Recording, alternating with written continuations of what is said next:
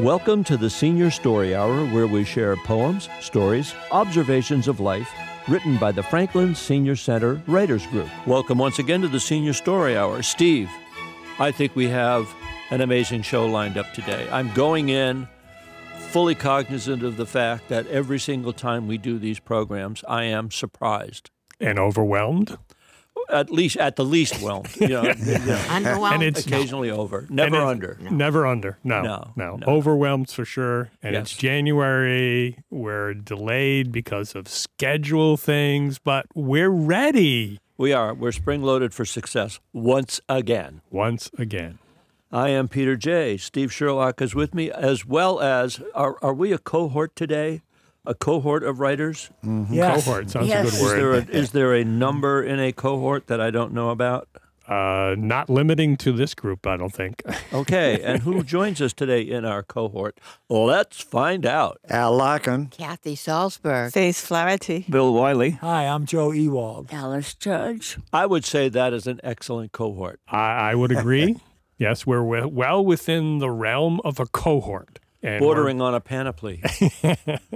I mean, this is a writer's program, so I'm trying to use my college words. Yes, the 25-cent words that we spring every once in a while. Yes, exactly. So it's been a while, and I'm glad we're all back. We are in the studio. We're actually all here, which is a wonderful thing, and which obviously has been somewhat difficult to do on a regular basis given our circumstances with COVID. But God bless us, each and every one. We are here to celebrate our togetherness and to tell our stories as usual. That said, I think we jump right in up to the neck, and we'll start with Faith. Thank you. The name of my short story is The Raincoat. My inspiration for the story is the famous Russian short story, The Overcoat, written by Nikolai Gogol, published in 1842. The Overcoat and Nikolai Gogol have had a great influence on Russian literature. In fact, it has been called the greatest Russian short story ever written. The story has been adapted into a variety of stage and film interpretations. And here is my humble offering to add to Nikolai Gogol's inspirational short story. It is a sequel to my Faith and Fido fables. It's now summer, and Faith and her rescue cat, Fido, have been together for 3 months now, and Faith has grown to love her little feline friend. It's a good thing Fido is a talker, because Faith would really feel foolish carrying on a conversation to a furball. Today, Faith and Fido are on the screened-in porch planting seeds in small peat pots. Later, when they're seedlings, they will go outside in the garden. The planting was interrupted. Faith was not entirely surprised because she had seen a man in the neighborhood going door to door. I wonder what he's selling, she thought. Fido and Faith left the porch to answer the doorbell. It turns out that the salesman was selling solar panels. Presently, the family isn't interested, maybe next year. When Faith closed the door, she was surprised to see that Fido's fur was up on her arched back. Her ears were back, and her eyes were large and round, and she was hissing. Good grief, Fido, I get it. You didn't like that man. Well, he's gone. Let's get back to our work. The rest of the day passed uneventedly. The seeds were all planted, the porch was cleaned up, and Fido had had a busy day sleeping stretched out in the sun. It was time to start preparing supper. However, the preparation was interrupted by the doorbell a second time. Once more, it was the solar panel salesman. While Faith greeted the man with a surprised smile, the smile on her face froze midway because the man quickly stepped over the threshold and reached over to the coat rack and stole the raincoat hanging there. It happened so fast that Faith's smile was still frozen on her face. It was Fido's screech that snapped Faith back to reality. What?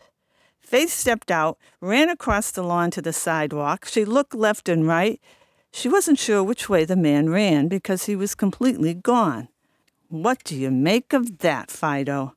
Fido had no response except to make figure eights in and out and around Faith's legs. I don't believe what just happened. How strange. Faith picked Fido up and caressed her. I suppose it could have been worse. He could have stolen you, Fido. Fido purred loudly. It still is bizarre. Why steal a raincoat on a nice sunny day? All right.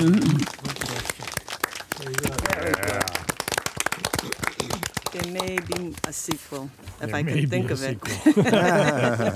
Why steal a raincoat on a sunny Sounds like day? continuation. In fact, I have another story with animals in it. Surprise, surprise.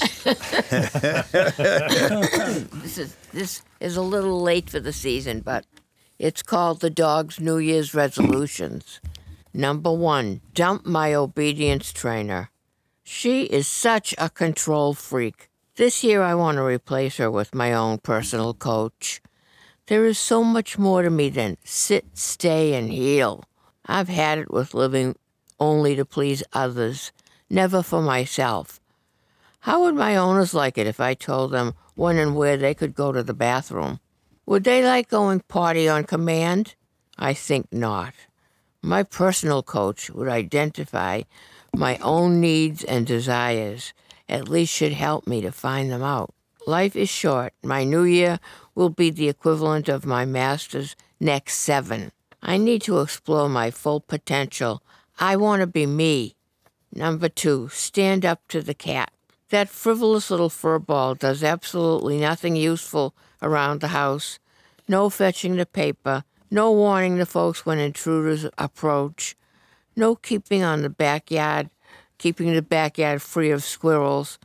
She eats, sleeps, jumps up on any piece of furniture her heart desires. She sharpens her nails on the sofa and woodwork, fouls the atmosphere with vile odors from her porta potty, and throws a hissy fit every time I sniff her. How come it's always us dogs who need an attitude adjustment? If ever a pet needed obedience school, it's her. I guarantee you that creature wouldn't heal if her life depended upon it. Next, find a new groomer. I am sick of the same old hairdo. It's always the same look, year in and year out. Clip of the body, trim the legs short, a little poof on my head, and fuzzy cheeks.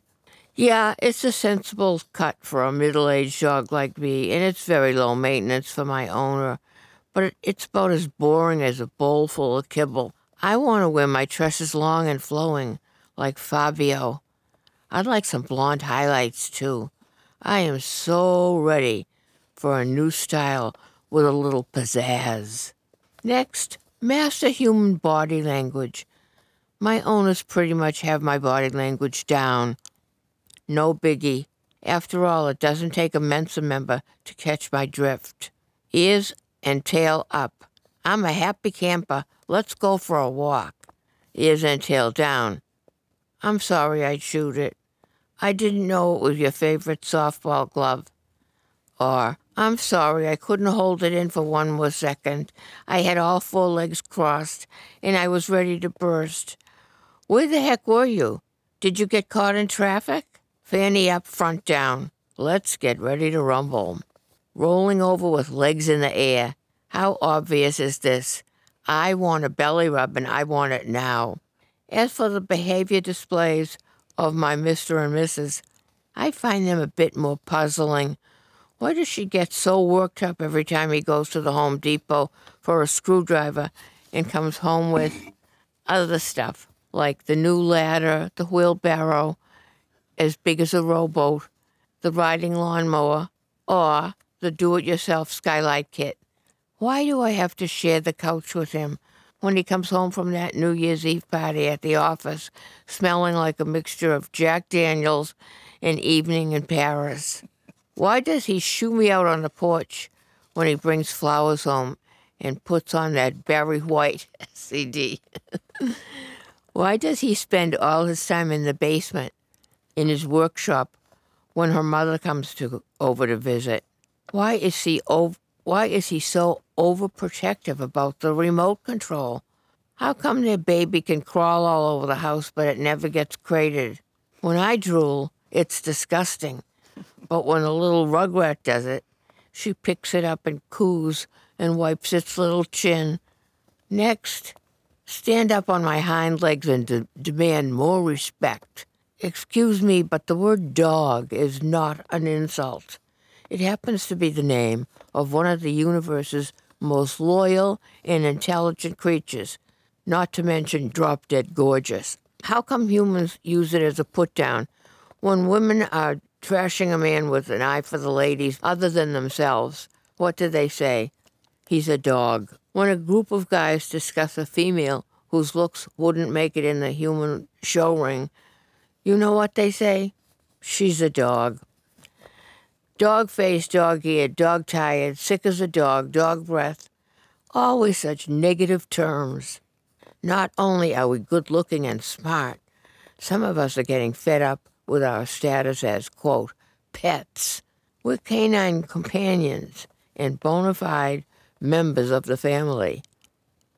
In spite of a few fleas and a little furniture gnawing when we were too young to know better, we are members of your pack. Not playthings to be discarded once we've outgrown our cute stage. This is real life here, not a Jackie Collins novel. Maybe it's time for us to take to the streets. Forget Free Willy. How about release Rover? Look at me. I'm getting all fired up with revolutionary fever over here. I'm panting. I'm visualizing a pack of furry rebels running loose in the streets, commandeering kennels, hijacking the animal control officer's truck, locking pet shops, clerks in cages, and setting those pricey little puppies free. Oops, I gotta take a break here. The missus just got home, and she's carrying a bag from that new doggy bakery. Whoa, canine crawlers. I've got to sink my teeth into those babies. I'll get back to my mutt manifesto tomorrow. Well, maybe Wednesday if she takes me for that long run on the beach like she promised. Very good. All right. Very good. Yeah. Do you have fun writing that? I do. I really do. She knows how dogs think. I do. The dog has more New Year's resolutions than I do, I must confess. So, I feel no shame. But I does didn't he reach keep very them? far this year. You did? Does he keep them? Yeah, right. I don't make them because I don't keep them. How about if I go? If you'd like to go, absolutely. I would love to go. Alice has requested to step up. This is a big moment. I'm going to sit here next to Alice in rapt attention. If you will. Well, I hope it's worth your rapt attention. I have full faith and confidence. This is called the Lavender Quilt. I spied the bright colors in the zip-up clear plastic bag sitting in my condo foyer when I was going out to walk my dog, Pookie. The package looked lonely, as if it was looking for a good home. And sure enough, when I passed by, there was a hand-scrawled note saying, "Free to a good home." Excited, I quickly snatched the unexpected present I knew that came from divine intervention. You see, my daughter and son had just painted my kitchen, hall, and bedroom as a Christmas present for me. I had chosen lavender for my bedroom. Lavender is why I snatched the package in the foyer, because in that clear plastic bag was a quilt with green leaves and lavender flowers. Just that morning while making my bed, I had a conversation with God, a short, quick prayer, sort of idle chatter, one might say, or a wish list, that a color-coordinated quilt would go nicely with the lavender curtains and deep purple bed pillows. But I knew I didn't have any extra cash for a queen-size quilt, and I thought no more of the matter as I proceeded to get dressed, walk my dog, and get on with the day. Since my husband had passed to be with the Lord, I hadn't successfully maintained employment, and had only recently obtained work in senior care, helping people care for themselves at home. Upstairs, I opened the quilt. Yep, it did look queen size. I spread it out on my bed. Yes, it was queen size. That afternoon, I took my new acquisition downstairs to wash. Since then, I have been enjoying the warmth of the quilt on my bed as every evening gets colder and New England prepares itself for the long, cold winter months ahead. Good. Did you like all that lavender? I did. I did. I'll go next if you want. Bill is ready, spring-loaded. Excellent. Something About Nothing by Bill Wiley. Lost for words, what should I say? The time flies past with each day. Should I do this or should I do that? Before I know it, the time is past. Is this good or is it bad? It makes me feel so sad. Should I touch or should I not? Not sure of what I got. Is it pretty or is it right? Is it loose? It feels a little tight. Should I put it on or take it off? Who cares of what it costs? Should I wear colors or just go black? Not sure of where it's at. This poem, I'll call it Nothing. I'll try to pick it up without touching. Is it in the air or is it not? It's nothing, that's what I got. This is the end of Something About Nothing. I picked it up and I did it without touching. Not sure if I should do it again. So goodbye and I say amen. Cute. Nice. The next one should be something everything is here or something. There you go. Bill from serving nothing up to Much everything. Ado About Nothing. That Ba-boom. was Bang. fun. Clever, very clever. And that was really something. There you go. Good one. I've read it enough times and I know how to read it now. Yes, that was great. Well, Seinfeld, he's always said his program was about nothing, and Right. he did very well. Yes, he did. Hi, I'm Joe Ewald, and my little thing today is about homelessness and mental illness. So we'll start first with homelessness, which can come in many forms and shapes. When I was 14 years old, my best friend was getting beaten by his dad, and he needed a place to stay. So I asked my mom, and she said sure. And we took care of him for a couple of days. And my whole background thing here is when you're homelessness or about to be, it's a horror show. And I'll have some examples coming up here. So we took care of him, and then fast forward 30 years, I was messing up with drugs. And I was living with my brother at the time, and he wanted nothing to do with me.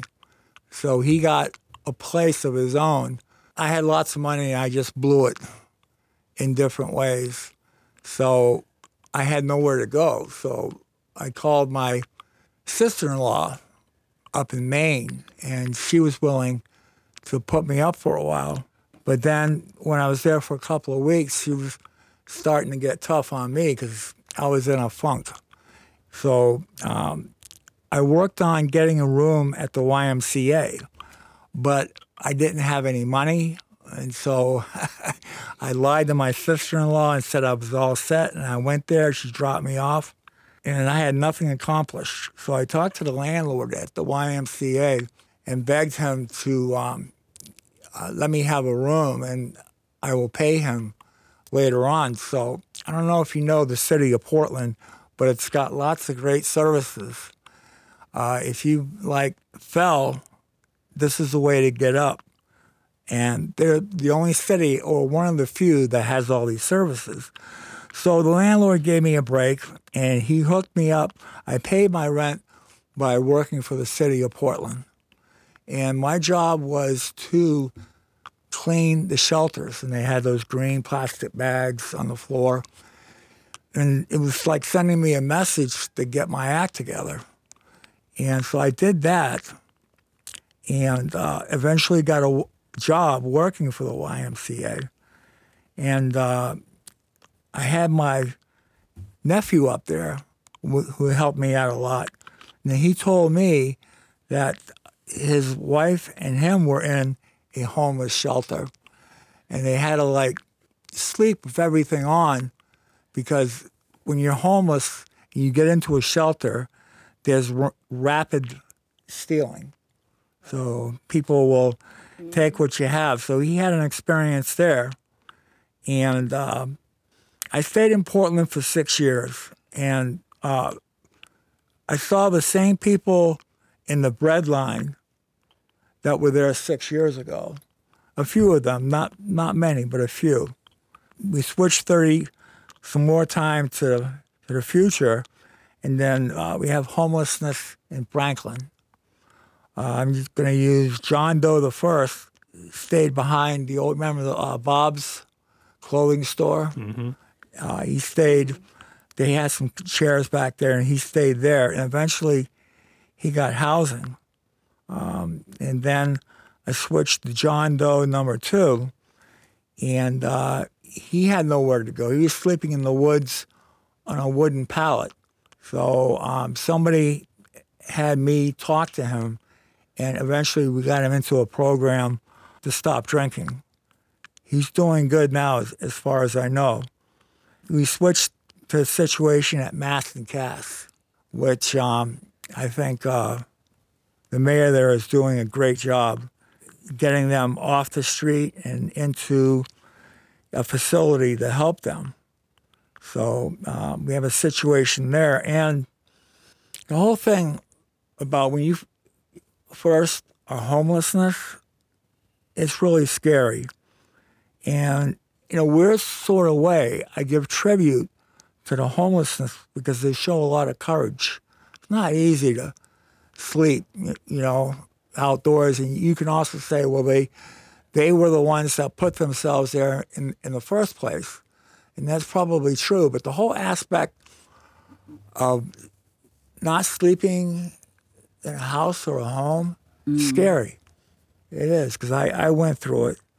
And, a lot of this is caused by mental illness.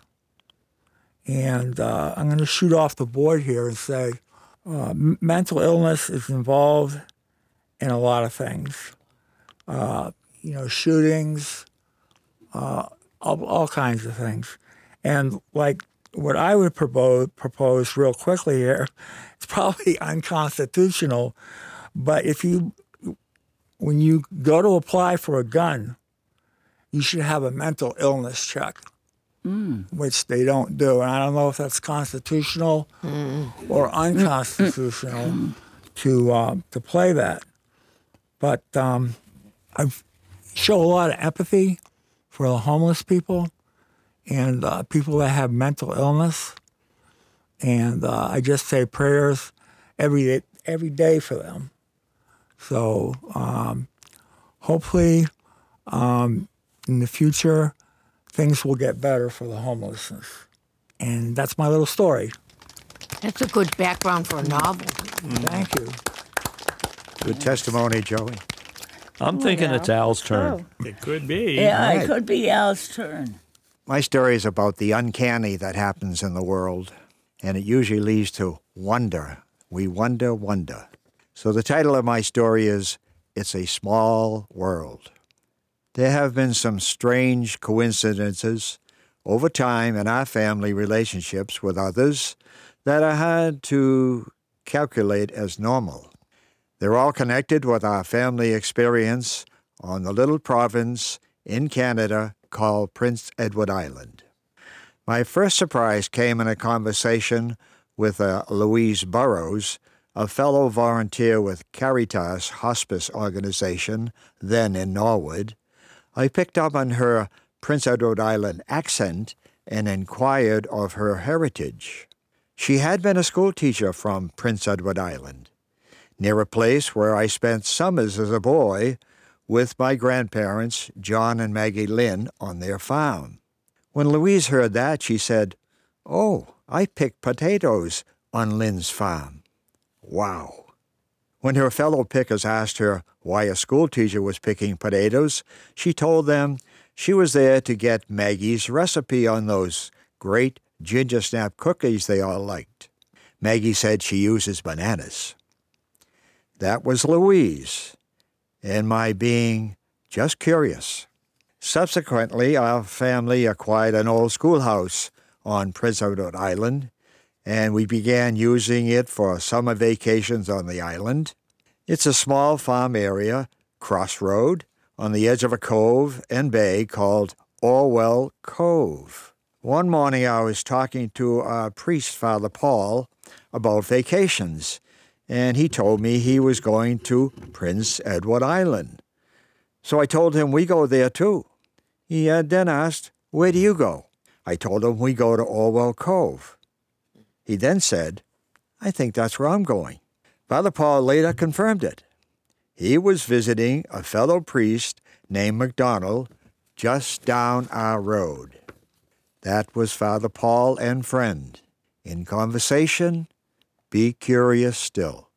In my work experience with Boston Edison, I was filling in as an overhead troubleshooter, and I got a call to go to the former Governor Herter estate in Millis for a part-off electric problem at the caretaker house. I fixed the fuse problem, and in conversation with the caretaker, noticed he had an accent I was familiar with and inquired with my usual curiosity. Well, sure enough, he was not only from Prince Edward Island, but from Orwell Cove, too. He grew up there and went to the school, our schoolhouse building, as a boy. He lived just up the road from us on land that I know of. That was Danny Brown. Be very curious. It can be revealing. My mother-in-law, Margaret Murphy, Conroy was her maiden name, was at a family gathering in Westwood, where she met a woman named Mary Conroy. Mooney was her maiden name, whose husband came from the same village in Ireland as Margaret, but she was actually from Prince Edward Island. Margaret then told Mary about our family, the Larkins, owning a schoolhouse in Orwell Cove.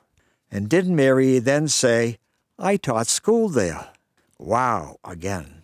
Got to know Mary and her family very well over the years. That was Margaret and Mary. Conversations can generate surprises. One day, my next-door neighbor, Edith, told me she recently visited a friend in Maine where she met a woman named Shirley, who is your neighbor in Orwell Cove. So let me see. A woman from Norfolk meets a lady from Prince Edward Island in Maine, who turns out to be our neighbor too. Yes, Shirley is within yelling distance from our schoolhouse. That was Edith and Shirley. My world is shrinking. Our youngest daughter, Donna, went to a singles woman gathering and sat down next to a woman there at the gathering, and they started to get to know each other. While in conversation, she noticed the woman had that PEI accent. The apple doesn't fall far from the tree, does it? Turns out she lived in the next community to the Cove and was a close friend to our very close friends next to the school. This woman happened to attend the wedding that we went to way back. We didn't meet her then, and we didn't know her, but there she was at that wedding that we had gone to years ago. That was Donna and her new friend in conversation. Is it live and learn, or never stop being curious? Summers at the Cove is where I met Bill McCrae, a retired merchant marine. Bill had some very revealing island and Boston stories.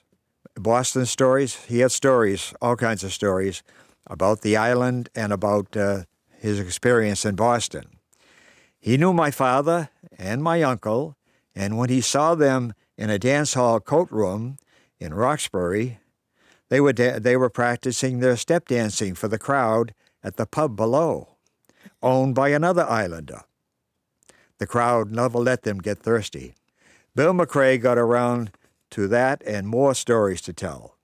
One such was his remembering as a boy my grandfather, John Lynn, coming to McCrae Homestead with his mother Mary Lynn McCrae, well, she happened to slip in the mud, and as a young boy, I guess he got a chuckle out of it, so he remembered that. It was her maiden name, McCrae. She was Mary McCrae. And that makes her my great-grandmother, who grew up in that house in Orwell Cove. The Larkins genealogy confirmed it in conversation. To wit, we are family there, and we belong in Orwell Cove. That's Bill. Curiosity carries the day. It's a small, small world. Hope they all get Wonderful. That is a great piece. That is a great piece. Phenomenal. uncanny. Phenomenal. So, Steve-O, Yes, sir. where do we go from here? Well, we started with cohort, but I have a quintet. Does that count? I'm with that. I'm down with You're that. down with that. Okay. So last week, the group was having a discussion around the development of shirku and the syllable counts. So with that in mind, and then with the cold weather this weekend, I spent some time catching up on two videos. One, a show put on by Billie Eilish, who's kind of one of the younger singers, and a little bit older than her, Taylor Swift also had done a show. So with those two sets of videos in mind in our conversation, I came up with the Syllable Quartet. Number one, vocal beats compose the phrase, build to the sentence, and more to the full story. Vocal beats compose the phrase, build to the sentence, and more to the full story. Number two, paint spots not pointillist, impressionist, threads woven tapestry for all time. Paint spots not pointillist, impressionist threads woven tapestry for all time. Yeah, I didn't realize until now, but Monet made it in here. He did. Yep. Translating images in wonder, an attempt to bring you along the ride. Translating images in wonder, an attempt to bring you along the ride. Breath, rhythm of heart beats. I just wanted you to know that this is me trying. Breath, rhythm of heart beats. I just wanted you to know that this is me trying. And the fifth, the quintet of the group. You show me many colors in the tapestry I can't see with anyone else.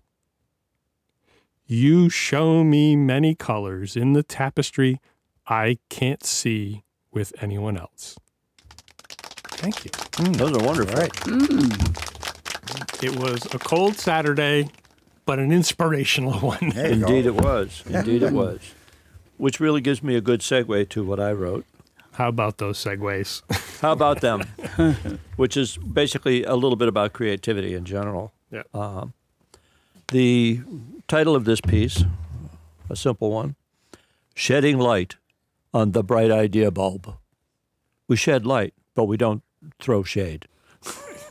True. Yes. Not in the bad way. No, exactly.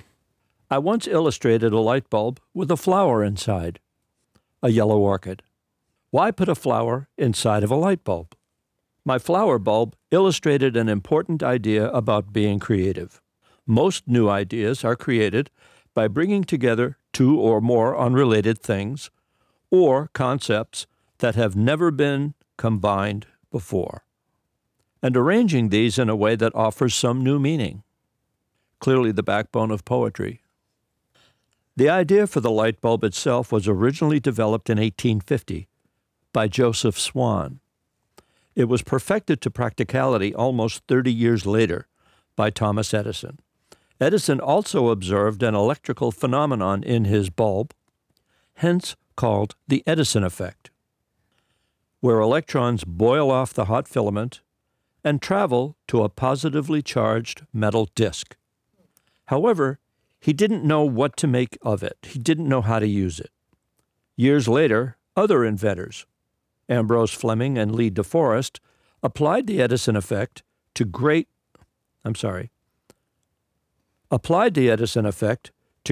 the electronic radio tube. The light bulb went on to become the Audion. Thus, ideas beget still other ideas.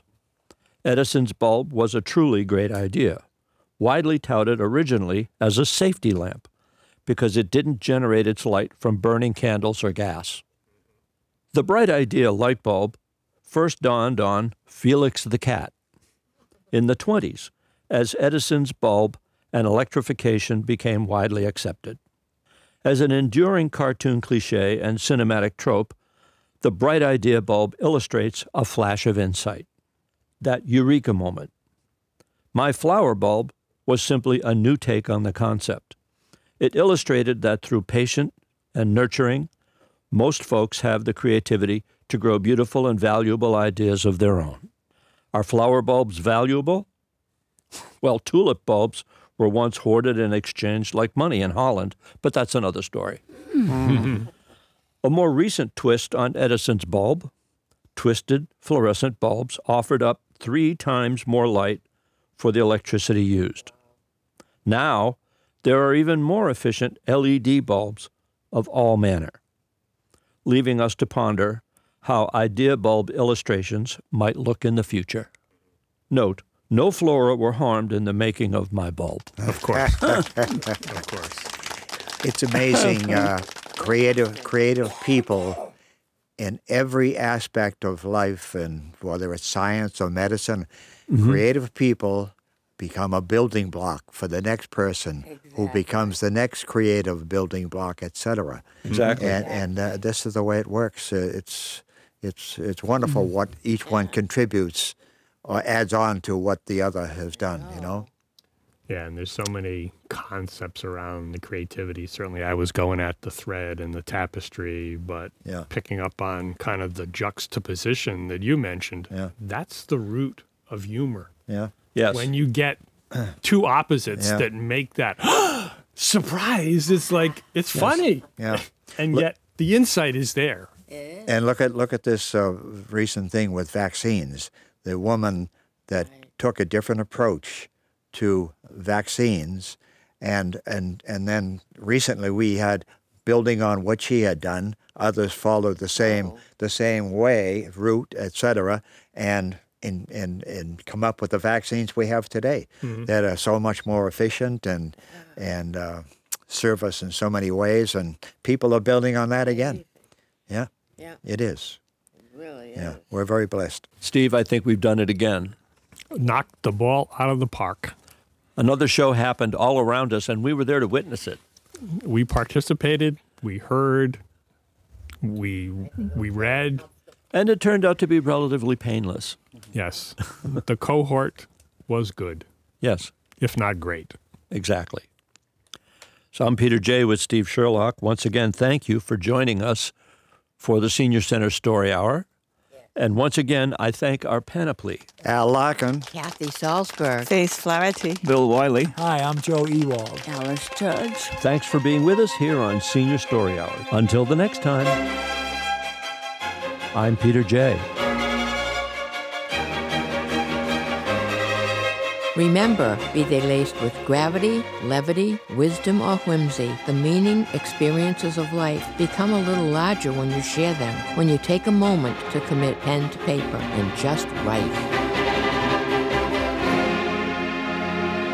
This is FPR, Franklin Public Radio.